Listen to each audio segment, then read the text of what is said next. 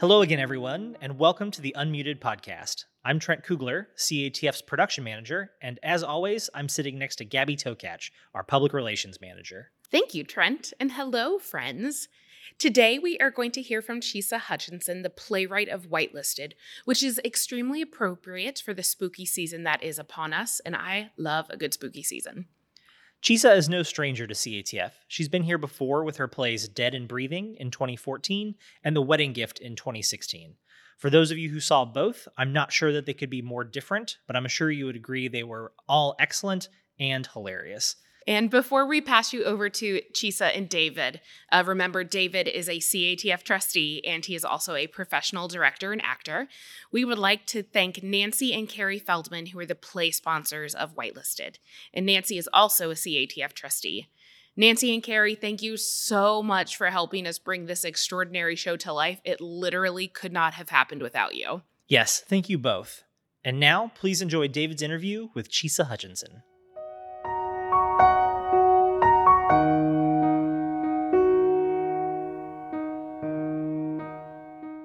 Hello and welcome. My name is David Emerson Tony, and I am a member of the board here at the festival. Today, we are fortunate to have Chisa Hutchinson, a prolific and very talented playwright. Yes, you are, ma'am. And her play is in this 2022 season. Chisa, welcome to you, and thanks so much for being here. And the name of this terrific, scared the heck out of me play is Whitelisted.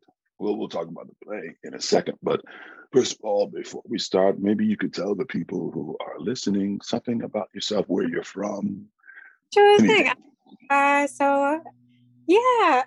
from New Jersey. I'm in Newark, New Jersey, which, if you know anything about New Jersey, you know is like, was anyway, like the Compton of New Jersey. Yeah. Now it's like getting pretty gentrified. And I have some feelings about being one of the gentrifiers, but at least I'm a native. So, right. At least you speak the language. Yeah. So yeah, here I am. I'm in Newark, New Jersey. So let's see, what else can I tell you about me? I was there in Shepherdstown for a while for rehearsals for the play, which was really exciting. It was really the first time that I could actually be around for like most of the rehearsals, which was cool. So you weren't able to be there for The Wedding Gift? I think I couldn't because I was day jobbing it real hard. And then the next one, which was 2016, was the year I had my wedding was that summer. So and then went on my honeymoon, and we got back from the honeymoon. I was in rehearsals. And, your glass was full. Yeah, you got to squeeze it in the summers. Oh, man. Yeah, sure. I also teach. So the school year, the students take precedence. But so I always wind up sort of squeezing everything in between June and September. So let me ask you, the idea for Whitelisted, did it come from where you live now? Work is that? I mean, we all understand as Black people what gentrification means, but where did the idea come from for you? Mostly it came from there was a rash of, for shorthand, I'm going to call it Karening. Rash of Karening that was happening across this great land. When I wrote, I want to say when did I start writing this? 2017, 2018. Somewhere in there. I think it was 2018.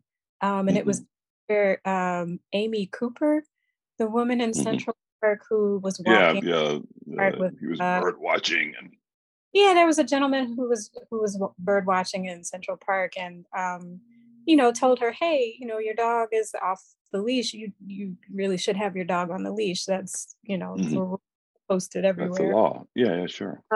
And she was feeling a type of way about what to do with her dog. And so she got it.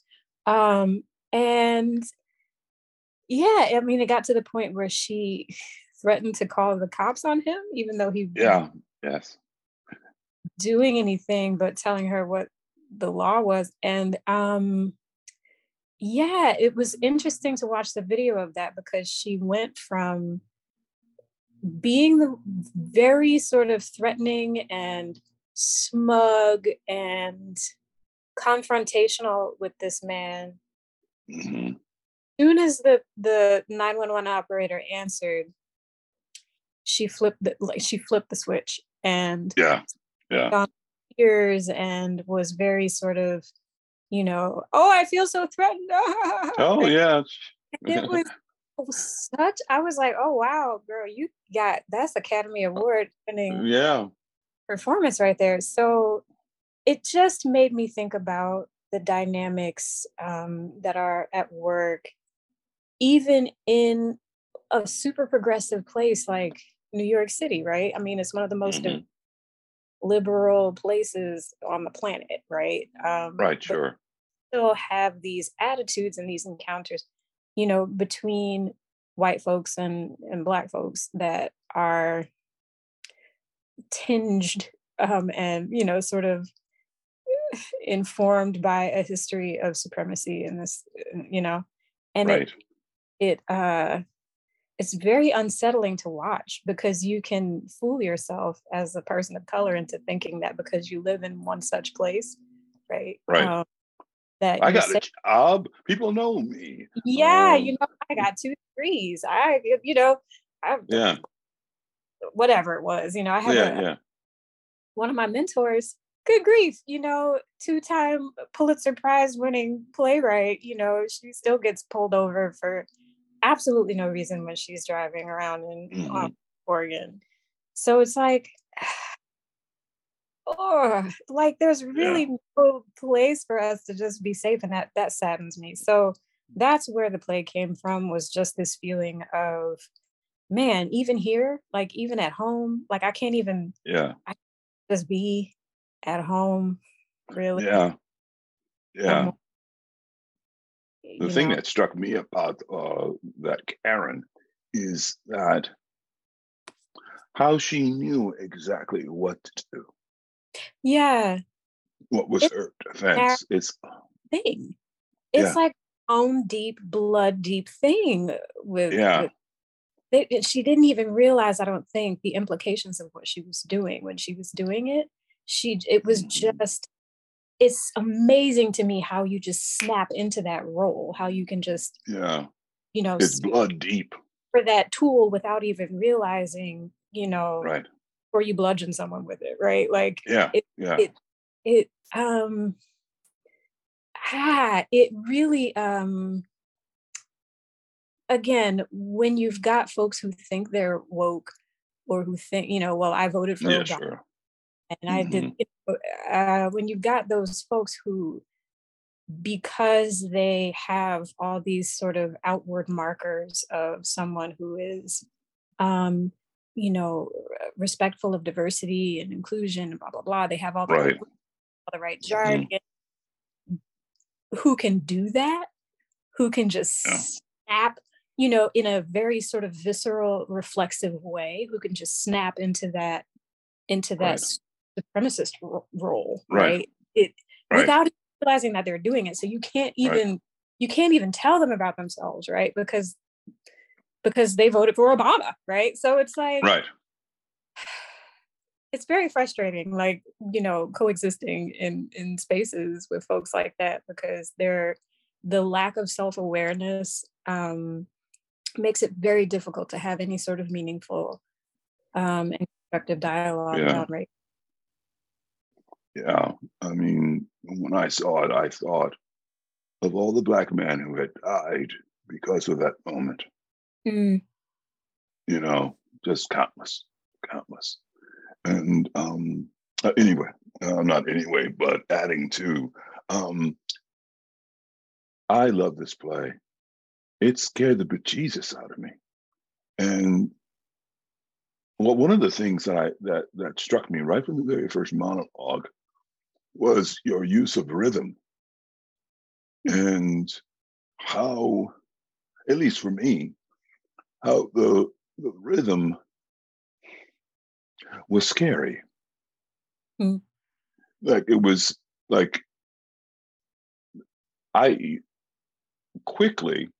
didn't know if I was in the play or watching the play because of the rhythm that was speaking to me. I know something bad is going to happen just from the rhythm of it.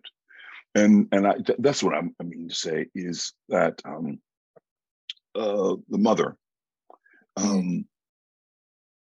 I didn't know if she was reality and the people she was talking to were out of reality. That's what it felt like. And so it did with the main character during the play. I don't want to. I'm talking like around it because it's such a thriller. I'm going. I can't say that. Should I say somebody's name? I don't know. You know. Wait, the hardest to talk about because there are so many twists or reveals or what have you. So sure. Thing, but you want to talk about it. Yeah, man, that experience of being in the play while watching the play. Right. I hope everybody has that to some degree because it. Right. Because I really want everyone to see something of themselves in right. of the characters, right? And it may not be the one that you think, Right. You might relate to a character that you hate, Right. In which case, quietly investigate that in your private time. Yeah, sure. Yeah.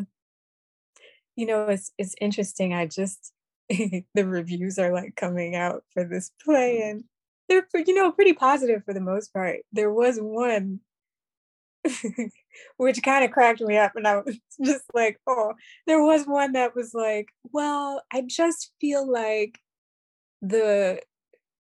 and again, without getting into the specifics of right. I just felt like it was, maybe basically like the punishment for this woman's transgressions didn't quite fit her crime. And I was like, oh, you believe in fair punishment. Oh, that's so cute. That's sure. Sure. Like quaint notion, like how so let me get a play that is investigating how the anti-Black sentiment and how anti-Black sentiment permeates criminal justice and the social issue, the way sure Black folks a Black man has a joint and goes to jail for 25 years and the same white man gets here's a ticket, go home. So you want me, the Black playwright, to then apply fairness right in a play like that's you might be missing the point just a little bit. But yeah, it's so interesting to see how white folks receive this play because they do tend to I don't know, they do tend to apply the rules that apply to themselves, right? They all of a sudden those rules should apply to Black people, right? And it's like, yes, that's like that's the and we would not be in this place where I would need to be writing such a play. Right, sure. So it's very interesting to me to see white folks sort of grappling with that. I mean the thing about and I found one of the themes about who is actually insane. That's about being in the world and out of the world and how I mean, I don't know if you. I'm sure as a Black person, an artist, you have been in that situation where something happens that is a power, for lack of a better word, stab from the white power structure, and you think this is crazy. What are you Yeah, talking about? yeah, yeah. And so that's what I got in. I'm talking around it again.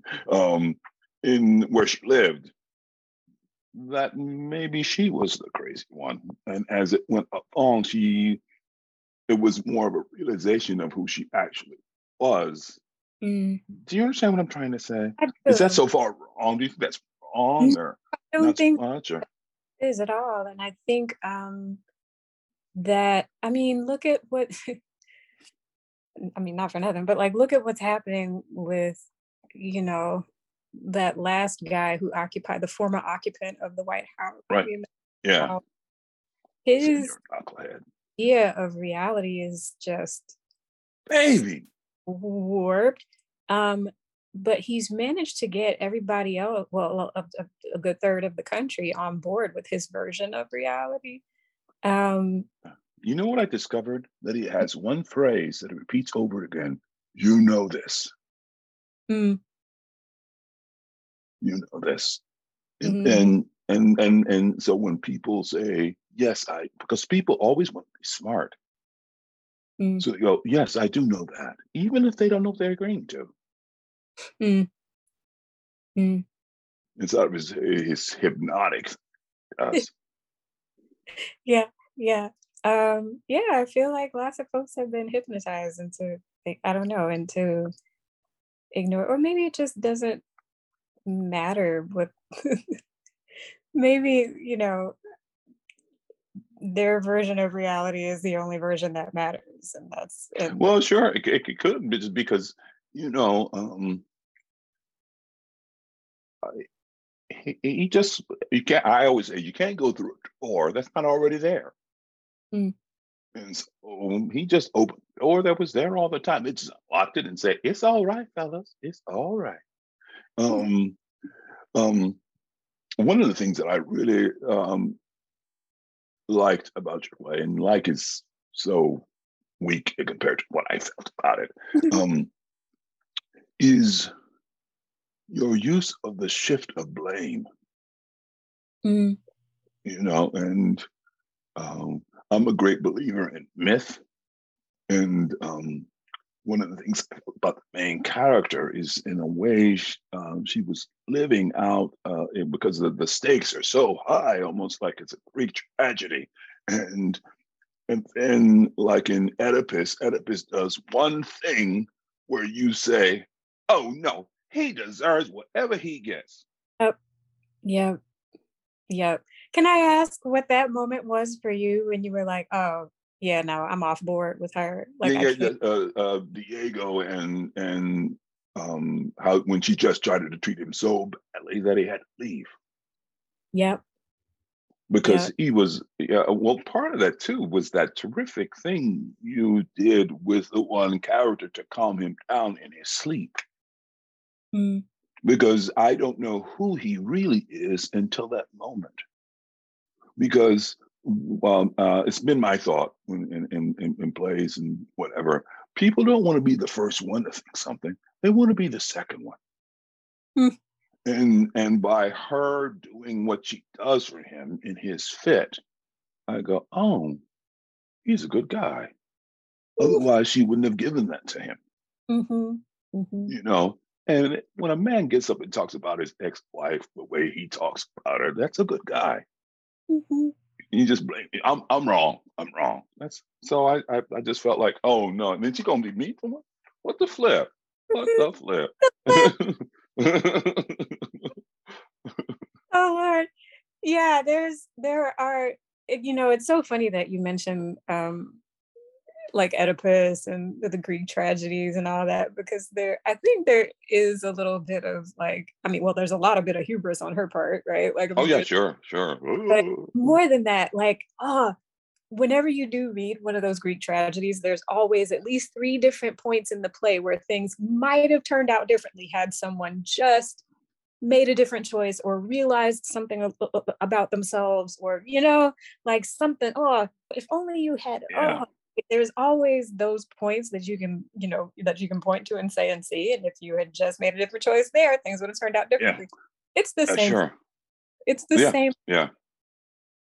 where there are all these moments where that are just ripe with potential for redemption, right? That she doesn't Right. she just squashes them like a bug and moves on. There's no even awareness on her part for the need for redemption, right? There's no acknowledgement of the consequences of attitudes like hers, Right. which actually is why I think the what happens to her is Right. right. Right. But yeah, it's there are definitely those frustrating moments, I think, for at least for folks who recognize the implications of the who recognize those as crossroads Right. moments, who, Yes. oh, she can make a choice. She can make a choice. Oh, Right. she made right. Like I think the implications of the choices that she makes in those moments hit some people harder than Yeah. others. You know what I mean? Right. So that by the time we get to the end, I feel like maybe half the audience is experiencing it one way and half the audience is Oh, yeah. That's good stuff. That's good stuff. Yeah. Yeah. No, well, it's like, oh, the one thing I got from our conversations later on with Diego and herself, I don't even say her name, is that you see from Diego's speech about his wife that he can see the world not in relationship to himself. And I think that's the difference. She can't see the world not in relationship to herself. So then empathy and sympathy or compassion become impossible because you can't see what's going on in front of you. Yeah. That makes sense to you? Yeah, it does. And I think what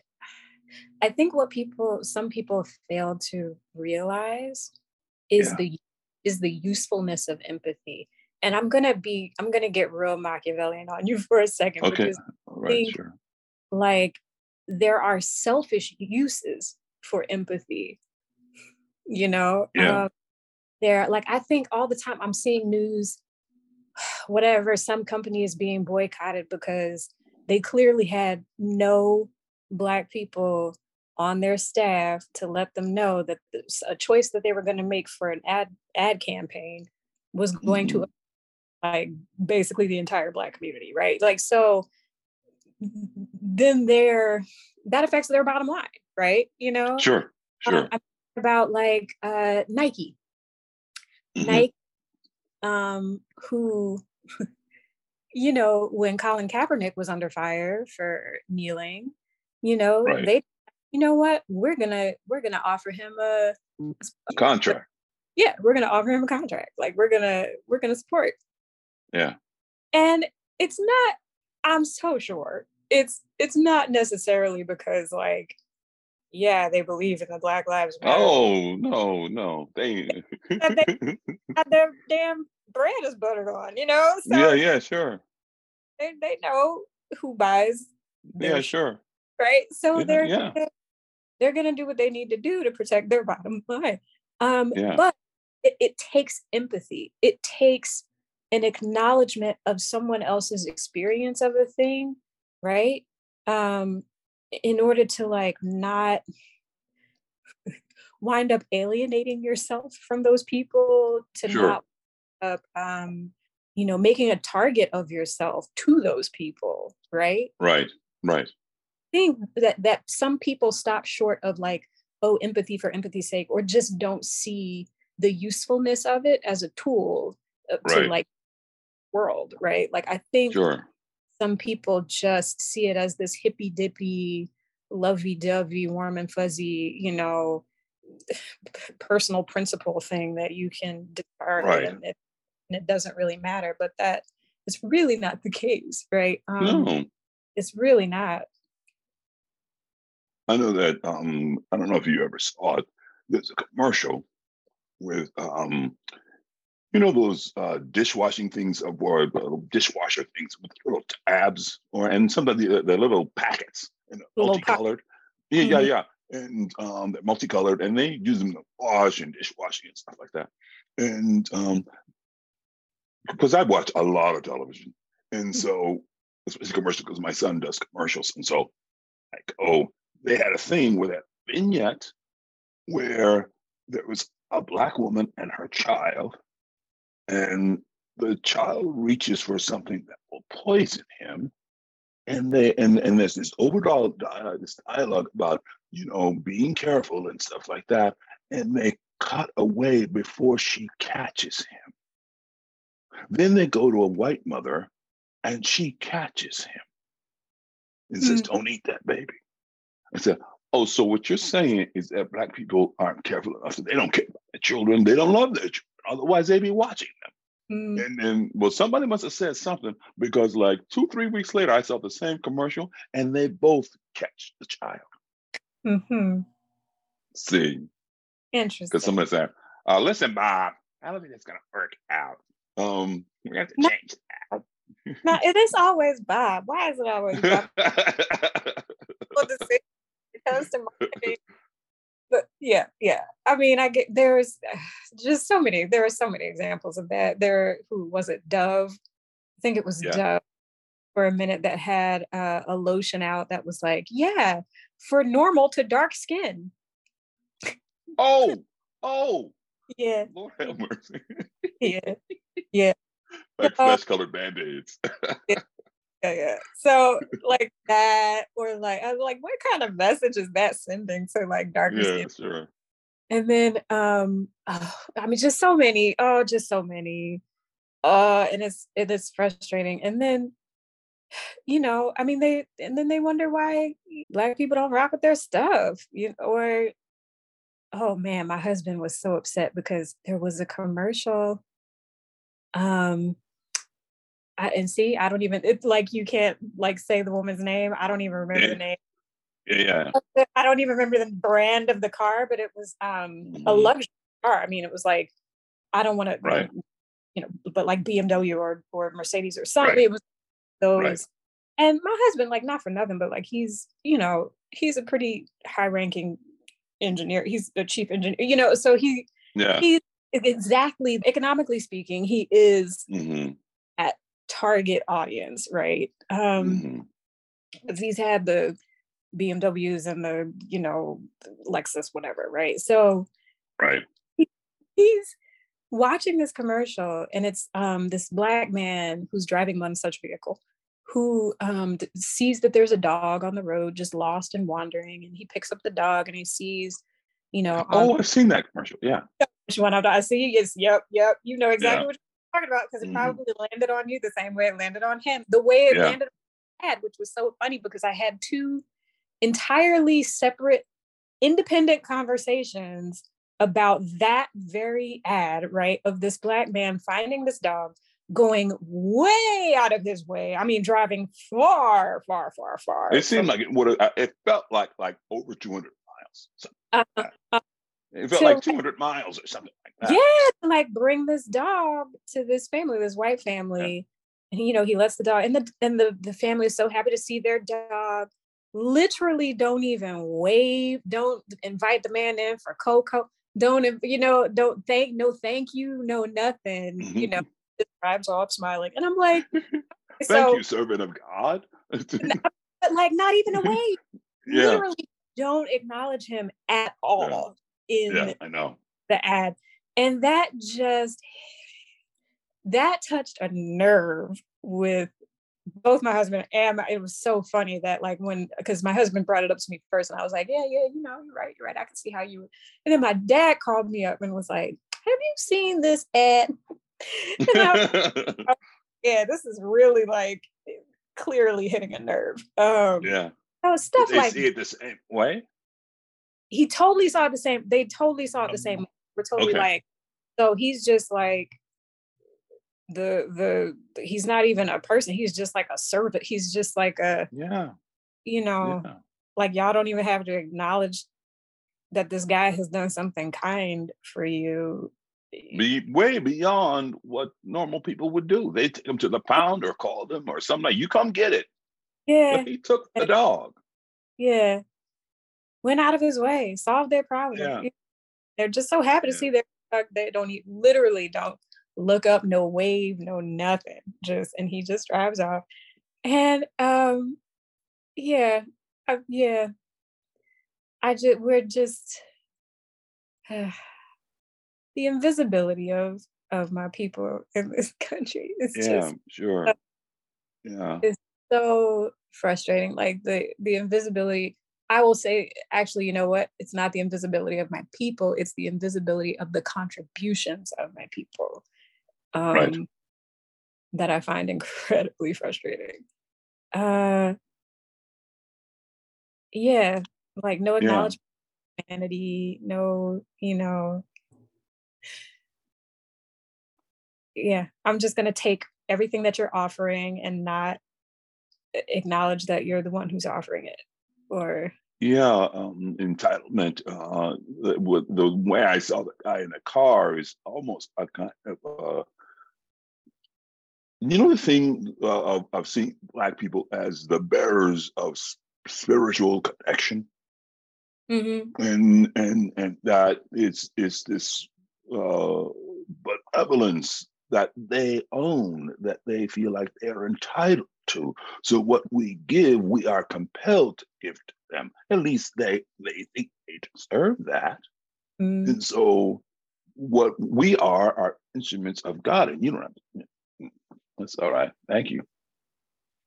That's why that's what I see. And at least Mm. that's what I think. And then yeah, I talk about invisibility a lot, Anyway. Um the last thing I wanted to, I know you just said that you weren't able to be there for the first incarnations, and I can't remember. I forgot. Dead and Living, or it just Breathing, yeah, yeah. yeah, Dead and Breathing, baby. It was terrific. It was terrific. Yeah. Well, I don't know if there aren't there aren't enough plays where there show the journey of this powerfully intelligent Black woman who's dealing with the reality of her own death. Mm. And I don't think there's enough of that. And one of the things that I liked about her is that she didn't worry about what white people did that whole day. Yep, no, that's not a Do you thing. know what I mean? I do. I do. And it's funny because like the first, I don't know if this is I went through I go through my phases of like, No, okay, everybody. Yeah, sure. I try to, I have this metaphor that's like, so it's like somebody handed you a toothpick and told you to chip it away at a mountain, right? It's like I Right, got yeah, my, sure. and then we Yeah. got racism in America, which is just like Yeah. mountainous, right? Like Right. are we gonna how are we gonna break this down? Like how Yeah. how can we erode this? And so I really just try to come at it from like all different kinds of angles and stuff, Yeah, so sure. sometimes I will write that play that's, whitelisted, where it's like, Yeah, okay, sure. we're gonna like center this white person and we're Yeah, going to sure. really like interrogate her attitudes on race and and all that, and we're gonna like deal with it head on, right? That's one play. Yeah. Interested in this other kind of play also though, Right, which is right. like Black people just being people, you Right. know? Yeah. Well, trying to parent, Black people trying to do right by each other, Right. Black people, Yeah. in their own, whatever it is, but, like just Right. dealing with stuff, Yeah. finding joy in a world that we're Yeah. right, but like not being Yeah. concerned. It's not Black people in relation to non-Black people, right? It's Right. just Black people, right? Just Right. in the Mm-hmm. world doing Yeah. it. Because it's not like I Yeah. wake up and I'm like thinking about myself in relationship to whiteness all the time, Yeah. right? Like Yeah. Yeah.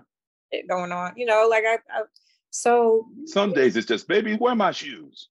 Exactly, right? Or like, can you please water the lawn? Like, can you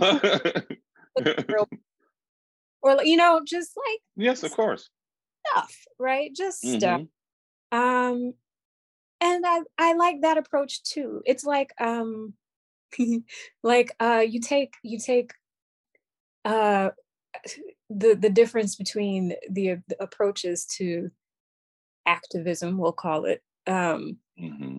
the Nina Simone approach, which is Yes. very motivational, very in your face, very I'm gonna put it in a protest song, Right. I'm gonna put it on this piano, you're gonna hear it, right? Like that's Right. her, very direct. And then you got like the Nat King Coles, who are like, I'm just gonna croon my little face off. I'm gonna quietly move into this all white neighborhood, and you're just gonna have to deal with it. You're just gonna have to Mm-hmm. deal with my lovely Black family moving into your neighborhood. You're gonna have to see us being human and see us watering our lawn, and so like, and sure, absorb that, right? And like, and that also has an effect, right? That also that mountain, that also chips away at that mountain, right? Like when you've got and I firmly believe that you need both of those approaches. Like I really think, and everything in between, right? Like that a multiplicity of approaches to this is what we need, because you can't just, there's no way that you can shout like, we are equal, right? Without it, right? Using that is separating yourself off, right? It's identifying yourself as a particular group, right? That is separate in a way from everyone else. Well, it's like, if I believe you can't make me equal, I came out the box way. So what it is acknowledging this is your fault. It's not my fault. I did out it. I came out the box that way. Plastic and you equal. And so that's why we have to go through those different ways, because they have their doors shut in different ways. Their awareness shut in different ways. Oh, what I was going to say is the your journey working at CATF. How's it been in general? I know you worked twice with Ed, and he's just I love Ed. And man, I wanted to see him so bad this summer. I didn't see him not one bit, and it just made me so sad, because that dude, of course, and I miss him so much. I miss his energy. I hope he hears this. Ed Harrington, you better give me a call, damn it. But she's crushing it, I gotta say. Oh yeah. Been handling her stuff so graciously. It was a challenging summer. I'll just put it that way. Every drama going on between floods in the theater, and just like all kind of crazy. They had biblical rains. There was thunderstorms that like shook me to my core. Okay, like that. I mean, that kind of thing. And seriously, the theater flooded, and while we were in rehearsal, and just stuff like that. We lost an actor. I mean, just all the things. Like Murphy's Law was in full effect, and she just stayed her resourceful, resilient self, and was just in problem solver mode all the time. And I really admire, how she's handled herself. I know she had to make some really tough decisions. It has been a journey. It hasn't out its, potholes, but yeah, I really think that, the leadership, she's really doing it. Yeah. I mean, both of them. A couple of things. When it comes to work, they won't take no for an answer. No, they don't. They don't take no for an answer. And and I, other artistic directors, I'm sure you've had this experience where you're doing your new play, and somehow, for some reason, they're trying to make it their new play. Yeah. Because they keep coming in and telling you stuff that don't make no sense. Mm-hmm.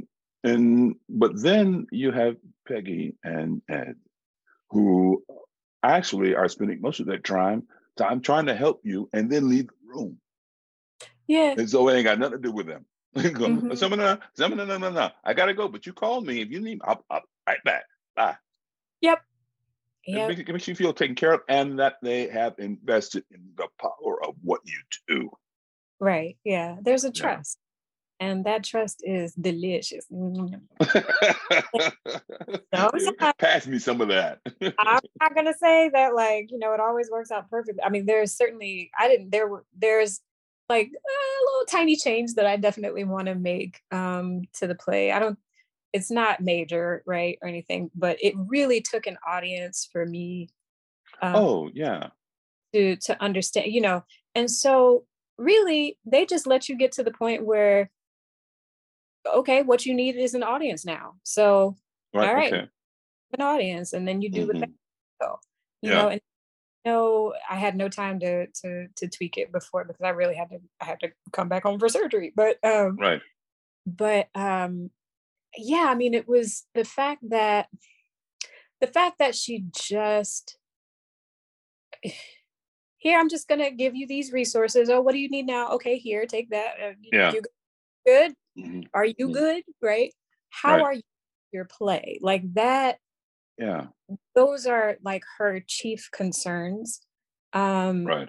Are you getting everything that you need to make this the best play it can be? It's not about, not only about like getting butts and seats and ticket sales and or I don't know, like it's not about trying to commandeer your vision. Like there's none of that. No, because it's I call it your mama and M attitude. How your mama in there?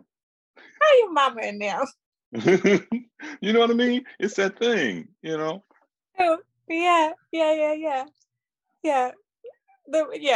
Just for like, there's still the love and the concern, right? But but from over here, like waiting from the porch. Yeah. How your mama now? That's like, damn right. I'm gonna get that on a t-shirt. Anyway, Jesus, thank you so much for doing this. I really appreciate it so much. And I am a great admirer of your work. It's just, I'm going to say it one time, Rebecca. So I said it. You said it. I don't think I ruined anything. I conjured her. That woman who you dare not speak her name. Oh. Don't say 3 times in the mirror in the dark. No. Candyman. Oh, all right. Thank you so much, and have a terrific day. Thank you so much. All right. Thank you. Have a good day, dear. You too. Bye-bye. Bye.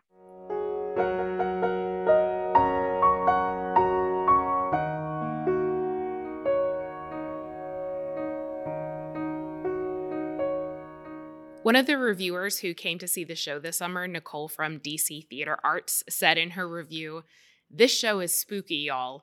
And that is literally the best line I have ever read from any theater review ever. And I think it pretty much sums up what Chisa, the production staff, and the performers accomplished this summer.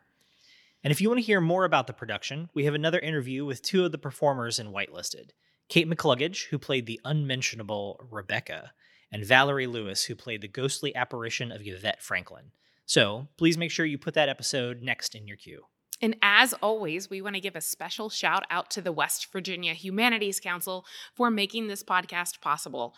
Trent and I love doing this and being able to share this behind the scenes info with you. Get your 2023 Think Ahead passes to be the first to select your performances for the upcoming season. You can do that at catf.org/thinkahead.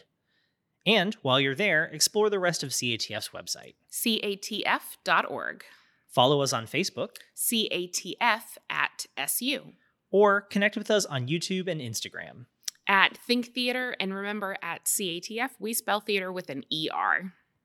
And if you're able to, please rate the podcast. We'd love to get some feedback from you as we are moving forward with this series. Thanks again for listening, and remember, if it's not a new play, it's not CATF.